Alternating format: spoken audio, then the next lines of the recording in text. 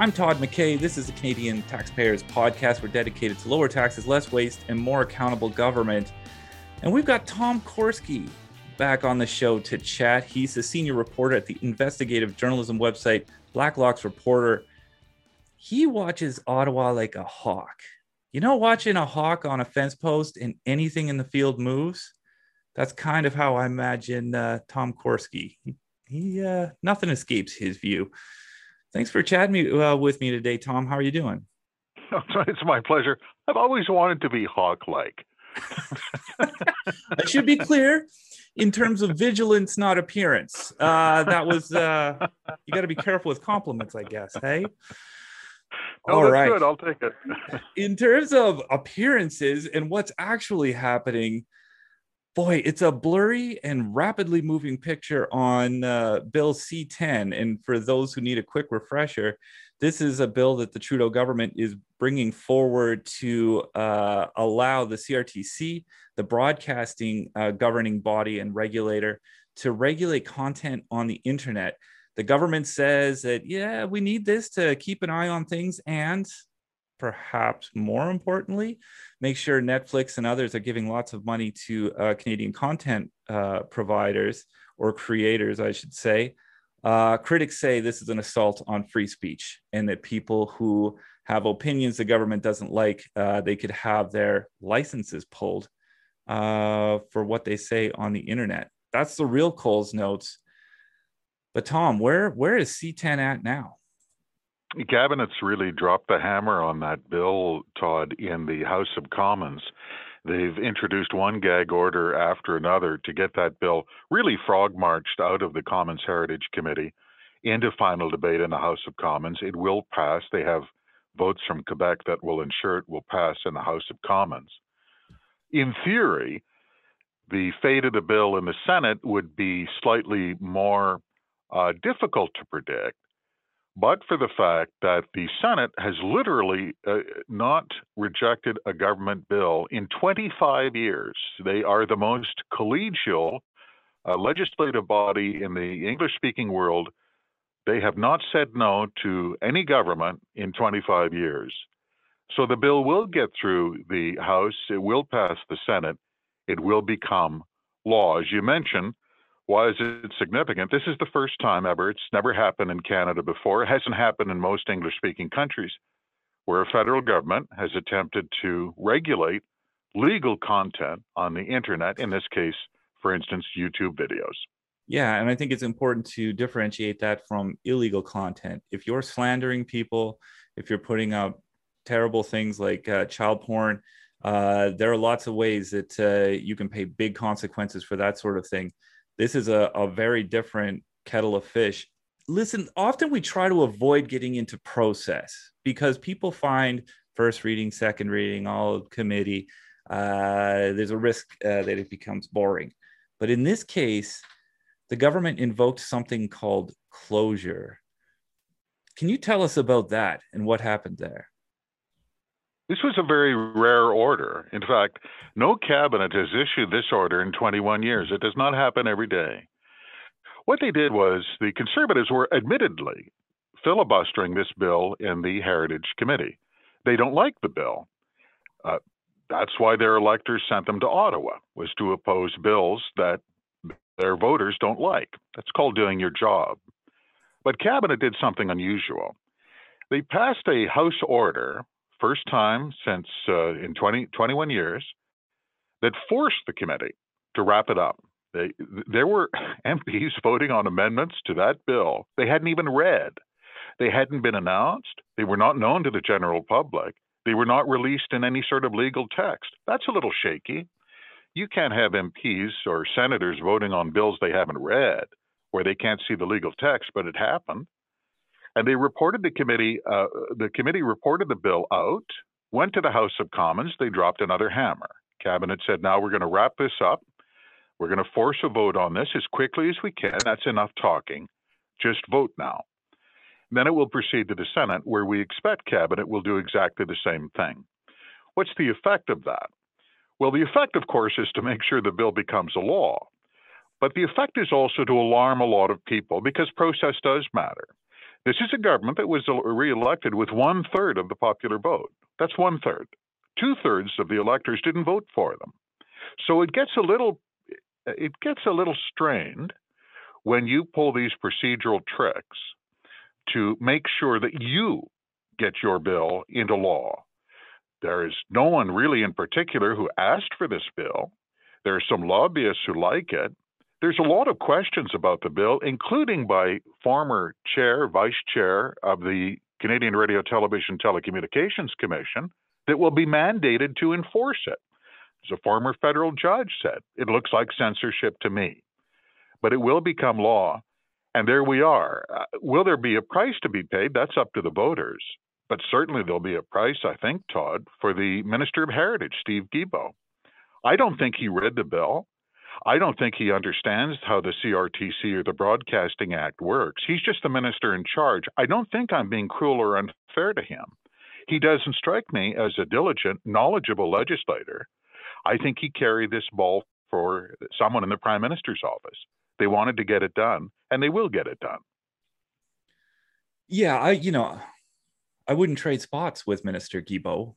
When he had to put out a statement recently saying that he misspoke in the media and failed to describe accurately what was in the bill. That's a pretty unusual thing. I know that's a little bit inside baseball, but I'm sure PMO had to approve it, if not enforce the release of that statement. So I suspect his life is not super fun right now. It's interesting. I want to comment on your point about MPs voting on amendments they haven't even seen, let alone have been disclosed to the public. Recently, just a block from me, City Hall was going to rezone a property. Frankly, I couldn't have cared less. But they notified all of us neighbors. We all got a say on it. And this was rezoning a little corner of property. Here we're changing a major law that very smart people have at least opinions that these laws could lead to censorship and erosion of free speech. And then we're not only talking about issues of censorship, we're essentially censoring the debate on it. It seems like a very poor process of a lack, even if you liked the legislation, it would be hard to argue that this is a full and transparent and accountable process. But here's where I'm going to stay on the process just a little bit, because I'm wondering about something. The reason they're rushing this through from a procedural perspective is because when an election is called, all bills that are before the House that haven't passed essentially die. Doesn't mean they have to stay dead. They can always be resurrected and go through the process and pass afterwards. But clearly the Liberals are planning to do an election, and clearly they want this to pass before the election. The thing that I don't understand is why? Why are they in such a rush? If you were rushing stuff in order to make sure vaccines can be delivered in time, if they were rushing through financial measures to make sure the budget passes and Canadian forces get paid or something, if there was a time crunch, I could understand it. But this is not a rhetorical question. I'm honestly wondering, what is the huge rush here? I think there's a couple of points, Todd. One of them is the longer a contentious bill like this sits out there, the greater the opposition grows. It doesn't make your job any easier. And who wants a more difficult job if they can do it more easily? I think the other point is the scope of this bill is quite breathtaking. The fine points of, whether uploaded user-generated content on YouTube will lead to censure and penalties and public hearings of the CRTC and regulation. Just forget about that. The internet is not under the government control. In most countries, and the countries that do control them are unpleasant places where no one wants to live. This cabinet decided that it should regulate the internet. Now, they will say that this is all for the public good, but don't governments always say that? Since 1995, going way back to Industry Department Task Force, in those days they still called it the superhighway, the information superhighway. And there was a task force. The chair of it was a man named Johnson, who later became Governor General. And they said, hands off. It's not a highway. The internet is not a road where you have to regulate the traffic and make sure that you grade the bypasses. It's not like that. It's much more profound than that, which is why people, a lot of people, and these are often very ordinary, everyday people, have very strong feelings about their internet. It's their video. It's my comment. It's my blog, my Facebook post.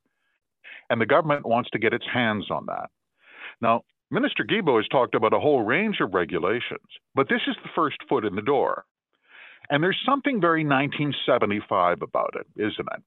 The Department of Canadian Heritage and a regulatory agency across the river in Gatineau, Quebec, are going to regulate the internet in Canada, in a G7 country. Are you kidding me? By the way, I want to say something about process. I sympathize. I empathize with people who find process tedious. I find it tedious. But it's just like you know all the rules in the CFL playbook. March 13th, 2020. Remember this date because your grandchildren will. They'll ask. On March 13th, 2020, a wartime spending bill went to Cabinet, and then it went to the House of Commons. This is 48 hours after the World Health Organization declared a pandemic. It was a bill to grant Cabinet wartime spending powers, which they subsequently used to borrow and spend 2/3 of $1 trillion. They spent more money than Parliament spent in the Second World War. There was no text of the bill, Todd. There was literally not a single MP who had read that bill. It passed the House of Commons 10:30 in the morning. It passed the Senate by lunch. It was signed into law before tea time at Rideau Hall. No MP read the bill. I know this for a fact because I couldn't see a copy of the bill. I remember hectoring someone at the Journals branch, and I said, "Are you kidding me? They just passed a bill into a law in about 90 minutes flat." And no one said it. There was one MP later, after the fact, Scott Reid, member of the Conservative caucus here in the Ottawa Valley. And he said, boy, did we get hosed. They were frightened. They were scared of the pandemic. Cabinet said, boys, you leave it up to us. You just sign the mortgage on the farm and we'll do all the thinking. And that's exactly what they did. The kids are going to be paying interest on that for the next 50 years. That's process. And there's a price to be paid for skipping process. I know it's often tedious, but the reason it's there is so we can have a little bit of sober thought and somebody can point out the problems. You can work it through. When you fire it through, otherwise you find out the problems when you're actually on the road. That's a tough way to find it. But okay, listen, we've been talking about some pretty heavy stuff. I think we got this one's heavier too, but I feel like we're just going to be able to make fun of it more. And I feel like we need a little levity here. So the Canada Infrastructure Bank. Man, those guys have some problems over there. But let's start at this point. What exactly is the Canada Infrastructure Bank? The Canada Infrastructure Bank was created by Parliament in 2017. They gave them $35 billion of your money. The idea was to open an office in Toronto, and they were going to get consultants, and they were going to attract private money into public works. Why does that matter? Well, the thinking was if we can get private money in public works, then the taxpayer doesn't have to pay the whole charge. It'll be cheaper in the long run. A couple of problems emerged right away. Number one, it didn't work. They got zero money. They have completed no projects. They are now into year 4. The number of projects completed by the Canada Infrastructure Bank with their $35 billion is 0. The second problem was they like secrets. They're owned by the taxpayer. You paid for it, but they like secrets. Do you know you can find out how much the chair of the Bank of Montreal is paid? It's called an annual report. It's a publicly traded company. If you want to know how much the CEO of the Royal Bank received in bonuses, stock options, and other gratuities that made a nice life for him, you can look that up. It's an annual report. But you can't find it out for the bank you own, my friend. The Canada Infrastructure Bank will not release what we know are 7-figure schedules for bonuses based on performance, to which you would say, but what performance? They've got nothing to show for it in 4 years. No, no, my friend. We $1 million bonuses have been paid. March 23rd, the Commons Infrastructure Committee has had enough. This was a unanimous vote. All parties voted for it, 11-0. They passed an order. This is the effect of an order of Parliament, which is the effect of a court order. It can be enforced by a bailiff.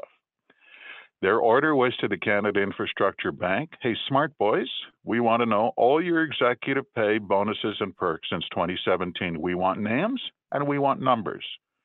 To which the Infrastructure Bank replied, drop dead. We will give you nothing. They will not take reporters' calls. They will not respond to the order. They are in defiance of a House of Commons committee order. And they're getting away with it. Only, my friend, only at a publicly owned bank would that occur. Oh, there's so much to unpack here. So first of all, listen, I'm not a construction engineer. I'm not a genius in project management. But if you gave me $35 billion, I feel like I could at least build a treehouse. You could build a sewer, maybe a couple of sidewalks. Even with the price of like plywood right now. Yeah, like we could slap together something, right? You and me, we could do it. This is ridiculous. Not a space program.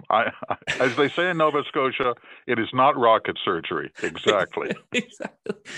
So, but here's the thing. So it's interesting. Those salaries, there does seem to be a story behind this. They paid $3.4 million in salaries, but they paid $3.8 million in termination benefits, according to something I read on Blacklock's Reporter.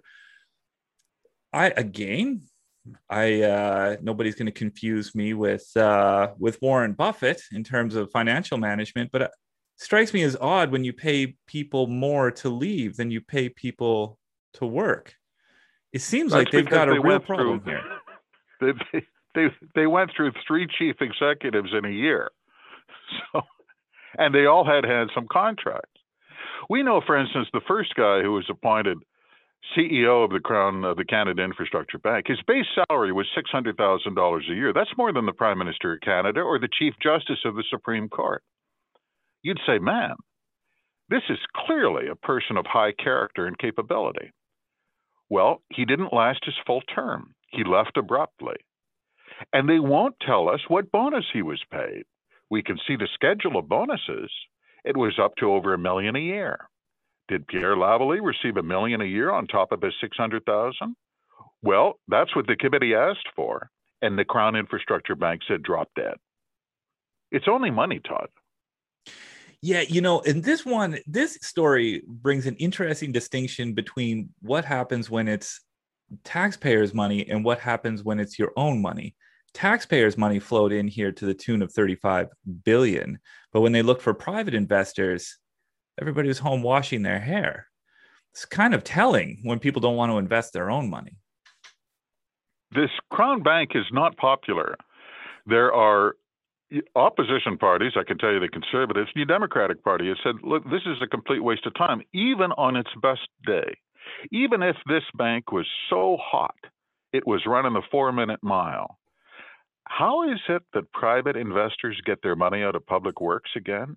Does that mean we're going to have highway tolls? Does that mean taxpayers get to pay half the price of a road and then get to pay a toll to drive on the road that they already bought? How is it that private investors get their return out of public works? The theory being, there's a reason these have been public utilities for the last 100 years. Because if you're going to have a purely private public venture, such as a streetcar system, the fares are going to go high, or you're going to have to regulate the fares, and then you drive out the private investment. I don't think this is high economic theory, Todd. I think this is really 19th century economic thought. There are MPs who can't wait to kill. Number one, it's not even on the privatization list. Number one on the shutdown list. Number one on that hit parade after the next election, unless the incumbents are reelected, is shutting down the Canada Infrastructure Bank. And I guess then we'll find out what their bonuses were. Oh, maybe. I got a feeling the shredders there may be working in overtime if the polls go the wrong way for them. But you're right. There's no way you could privatize that. That would suggest that maybe somebody would want to buy that bank, and I don't imagine that they would have a lot of bidders. Let's move on to another thing. On one hand, I don't want to make fun of this because it's very serious, but in terms of the execution here, it's going to be hard not to. A number of years ago, the federal government started working on a monument to victims of communism. And that's an important thing to remember when we think about it. Many tens of millions of people died in places like the Soviet Union and the People's Republic of China. A lot of tragedy in terms of victims of communism. And so the government wanted to erect a monument there, working with people, many of whom had escaped from countries like that. A lot of us have family history that ties back to those kinds of tragedies. But yeah, we've been into this project for about a decade now. Maybe I'll leave it to you. Where are we at in building this thing? Well, similar to the Canada Infrastructure Bank, it is not complete. They are looking at a location. For anyone who knows Ottawa, originally they wanted to put this on the lawn of the Supreme Court, and that didn't work out. They were going to have Klieg lights. It was going to be like a 9/11 memorial, huge beams of light way up into the sky, and an amphitheater for 800 people on the lawn of the Supreme Court. Now, that was changed. They moved down the street next to a parking lot. It still remains unconstructed. There have been cost overruns. So this was supposed to be completed. They were hoping to complete the circa 2015. We're 6 years later. They're over 240% over budget. As some people have pointed out, this really is almost an ironic memorial to communist state planning. What's interesting, though, is this was my favorite part. We didn't put this in the story. You know, the Department of Public Works always says, we finish our projects on time and on budget. That's because they change the budget and the time and hope no one notices. In this case, this was based on a House tabling by Cabinet. They misstated the original budget and hoped no one would remember. They stated the original budget was about $3.5 million and went over $7 million. The actual original budget was $1.9 million. So quite a bit of inflation. Millions have been spent. It's unfinished. Will this outlive the People's Republic? It's possible, Todd. Lech Walesa, a hero to my people, visited the Taiwan. This was circa 1997. He said, I give Communist China 5 years. Lech missed the deadline, perhaps not as badly as federal sponsors of the victim memorial in Ottawa, but it's possible. You can dream, my friend, that the People's Republic will collapse in China before this memorial is finished. It's not looking good, Todd. I don't know where the odds makers would put. Like, if you went to Vegas, I think the odds makers would just look at you blankly, trying to figure out which one is more likely. So, have they started construction? Like, have they done anything yet, or is this all effort on paper? Well, they had to remediate the soil, all lots in downtown Ottawa, and this is a prime lot. If there's an old lot in downtown Ottawa, you just know there's nothing but lead and mercury in the ground. Ottawa was a lumber town for a long time. So this environmental remediation is very costly and expensive. Then they went with a concrete pour. They've dropped the amphitheater idea. Now they're down to a couple of sort of sweeping panels with names on them. There's a lot of private fundraising going on. They dropped the beams of light. We're not going to have that. I don't know how you go 240% over budget when the project gets smaller. I think all of us have been involved in, home refits, and you say, I'd like to, once we've done that, I wonder, maybe we could screen the porch. That's an idea. Right. Where the project gets bigger. This is the reverse, Todd. The project gets smaller and the price goes up. And not a little bit. Like, you went from just under 2 million to 7.5 million, and they're not close to done yet. Man. No, they haven't really started the construction yet. They've poured some concrete. They remediated the lot. It's going to be awesome. It really does. It is an oddly fitting tribute to central planners in communist countries. This does sound like exactly their kind of handiwork. Man, unbelievable. Okay, I wanted to take a little journey down sort of closer to your neighborhood and what you're doing at Blacklock's Reporter. You have an interesting relationship with your readers because you're behind a paywall. You don't just fire your stories everywhere. They're behind a paywall, which means that you have to have some interaction with your readers. At very least, they need to send you a few bucks and get a subscription. What are you hearing from your readers? What issues keep coming up from them as you interact with them? What's interesting, Todd, as you mentioned, we are paywalled because we neither solicit nor accept any subsidies of any kind. I don't think that's a good idea in our business. There is a sense, I think, I don't want to overstate it, but this is almost end times in terms of legacy media. And I mean electronic television, you name it, newspapers. There's something has changed, and people know it. Markets are fractured, audiences are shrinking, they're all over the place. Ironically, there's never been more choice than there was in the past. But it's not good news for legacy media, in particular on the print side, and thus we see increasing demands for, now we understand from the newspaper lobby, permanent subsidies. You know, my father, who was from the old country, used to say, he was not a cynical man. He used to say, everything has a price. If you can't figure out the price, think harder, because there is nothing free. And a subsidy is not free in our business. It does compromise the recipient. And I think that's been the case in the 2 years since Parliament has directly subsidized newspapers. That's what we hear from our readers. There is a degree of, this goes beyond cynicism. These are rational, everyday people, Todd. There is distrust. There is a sense that I'm actually being misinformed. I don't think it's conspiracy-minded, and I think there are some mechanical reasons for why the same kind of media report the same kind of stories day after day, and will not cover items, stories, investigations, or access to information that we do. People notice, and they start to draw conclusions. I will say this. Once you've lost that with your readers, if you don't really have a sense of trust, I guess this goes with everything, carpenters, auto mechanics.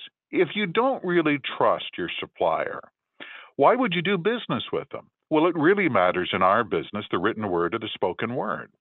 If you don't trust your local media to tell you a depiction of fact of what's happening in Ottawa, they'll never get that back. And you can never top that up with subsidies, Todd. This was the irony, the short-sightedness, and forgive me, the stupidity of the publishers asking for subsidies in the first place.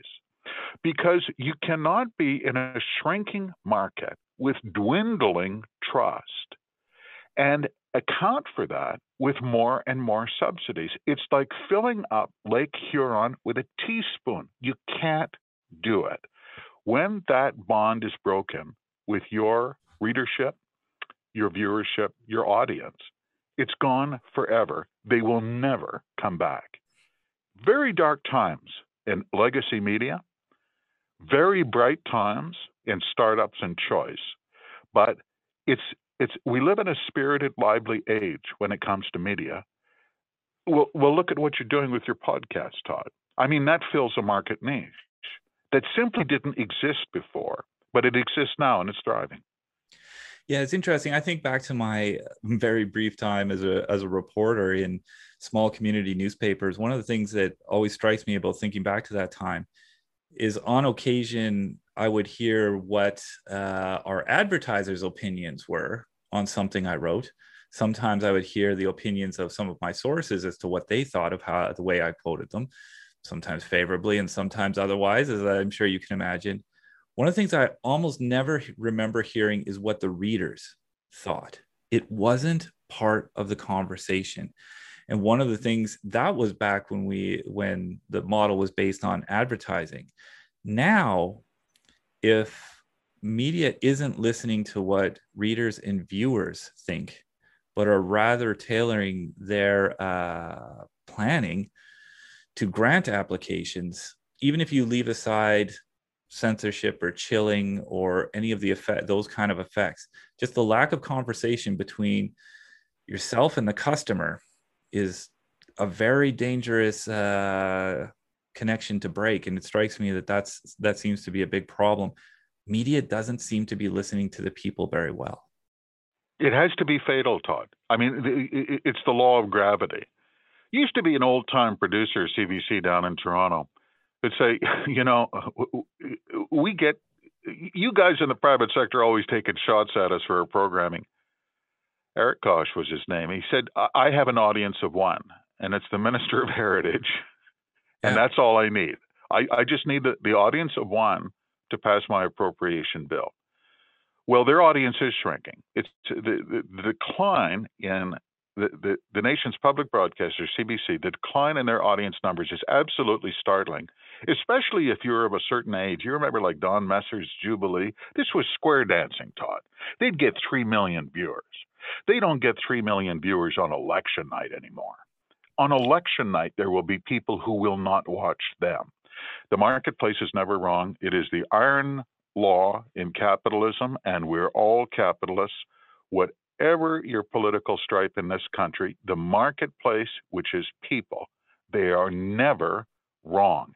If they don't want to come and see you play hockey, it's not their problem. It's yours. And the big brains that are running corporate media in this country got that wrong. Yeah, it's interesting. The election night point is an interesting one because the facts are readily available. I don't particularly need them filtered through whatever panel on whatever network. I can just hit refresh on my phone and know exactly how many poll results in. If you're that kind of nerd and you're doing that kind of refreshing, it's easy to do. You don't need them. And when so much of it is based on sort of innuendo and speculation, and frankly, I'm pretty sure the folks behind the desk don't know that much more than I do about why voters are doing what they did. It seems less necessary to watch for 4 hours or whatever. I'm interested. You don't live in a vacuum. I'm sure you have friends in the media and in legacy media. What are those folks saying? How do they feel about what's going on? Well, I think they're sad and scared and depressed. But, it's a hard life. I mean, feel free to, get a startup and become independent, get ready to suffer. This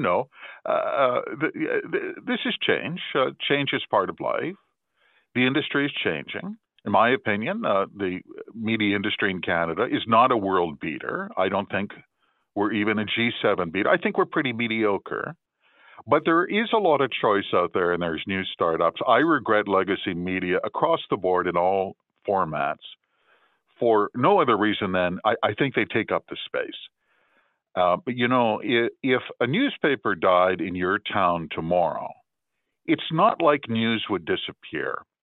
You just might have more choice. My favorite is, God bless them, the Winnipeg Free Press. Last time we looked at their finances, Government of Canada subsidies were equal to a majority of their net income. It was 53%. When 53% of your net income is welfare, you don't have a business anymore. And it shows in their coverage. What happens in Winnipeg if the Free Press dies tomorrow? Well, I guess you'll get 3 startups and you'll get better coverage. Is that what we want? I thought that's what we wanted. I'm not a fan of government interference or regulation. I don't think it's because necessarily the government is conniving or cynical. I just don't think they know what they're doing. And I know in this case, because I know this business, I know the Department of Heritage doesn't know what it's doing. The audience is left. Todd, when the crowd leaves the arena, you're dead. And that's where they are. You can pay that hockey team all you want. No one's watching the game. Go where the audience is. They will tell you what they want. They're very expressive people, Canadians. And if you want to get advice as to where they went, I'm not sure the Ministry of Heritage would be the place I'd go. They seem about as clued into that as the infrastructure bank is on building things. Let's talk about some of the positive, though. What are you hearing from your subscribers? What are they telling you, and how do they feel about what you're trying to do there? Well, there's a couple of interesting developments. One is people will pay for news. The publishers really blew this. They didn't understand the internet. This goes back to 1995. And I mean, there were large corporations, corporate media. The CBC didn't understand it. They didn't really understand the internet, and they thought it would be like my own little billboard. I'm going to have, there's 33 million people in Canada who have desktop computers and mobile devices, and I'm going to use that as my little billboard. I'm going to give away content for free. I'm going to make it on clicks. Anyone who understands accounting could tell them that wouldn't work. We've been paywalled from the day we started, just like old times. The other thing is choice. People like choice a lot. There was a time, this is not ancient history. You say, you pick a year, say 1950. If you were the member of parliament for Red Deer, you would subscribe to 7 newspapers in your office, and you would read them every day because they were all different. They were fiercely independent, and everyone knows what independence means. It means you don't like taking orders. It covered the political spectrum, party, press, harsh critics, you name it. You would subscribe to the Edmonton Bulletin. That was a Liberal paper. Lethbridge Herald, that was a Liberal paper. Red Deer Advocate. You would subscribe to the Calgary Albertan. That was a social credit paper. Edmonton Journal. I could go down the list. What are you getting now? What are you getting now? Let's just put aside the Red Deer Advocate for a moment.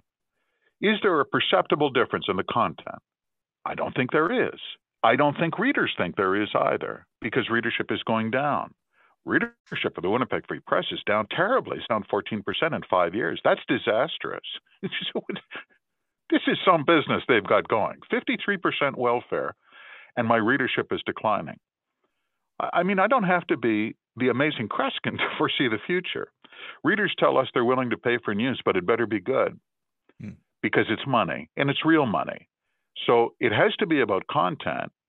And when you do that, we have a very low attrition rate. What I mean by that is Blackhawks is not for everybody, and this is not a sales pitch, Todd.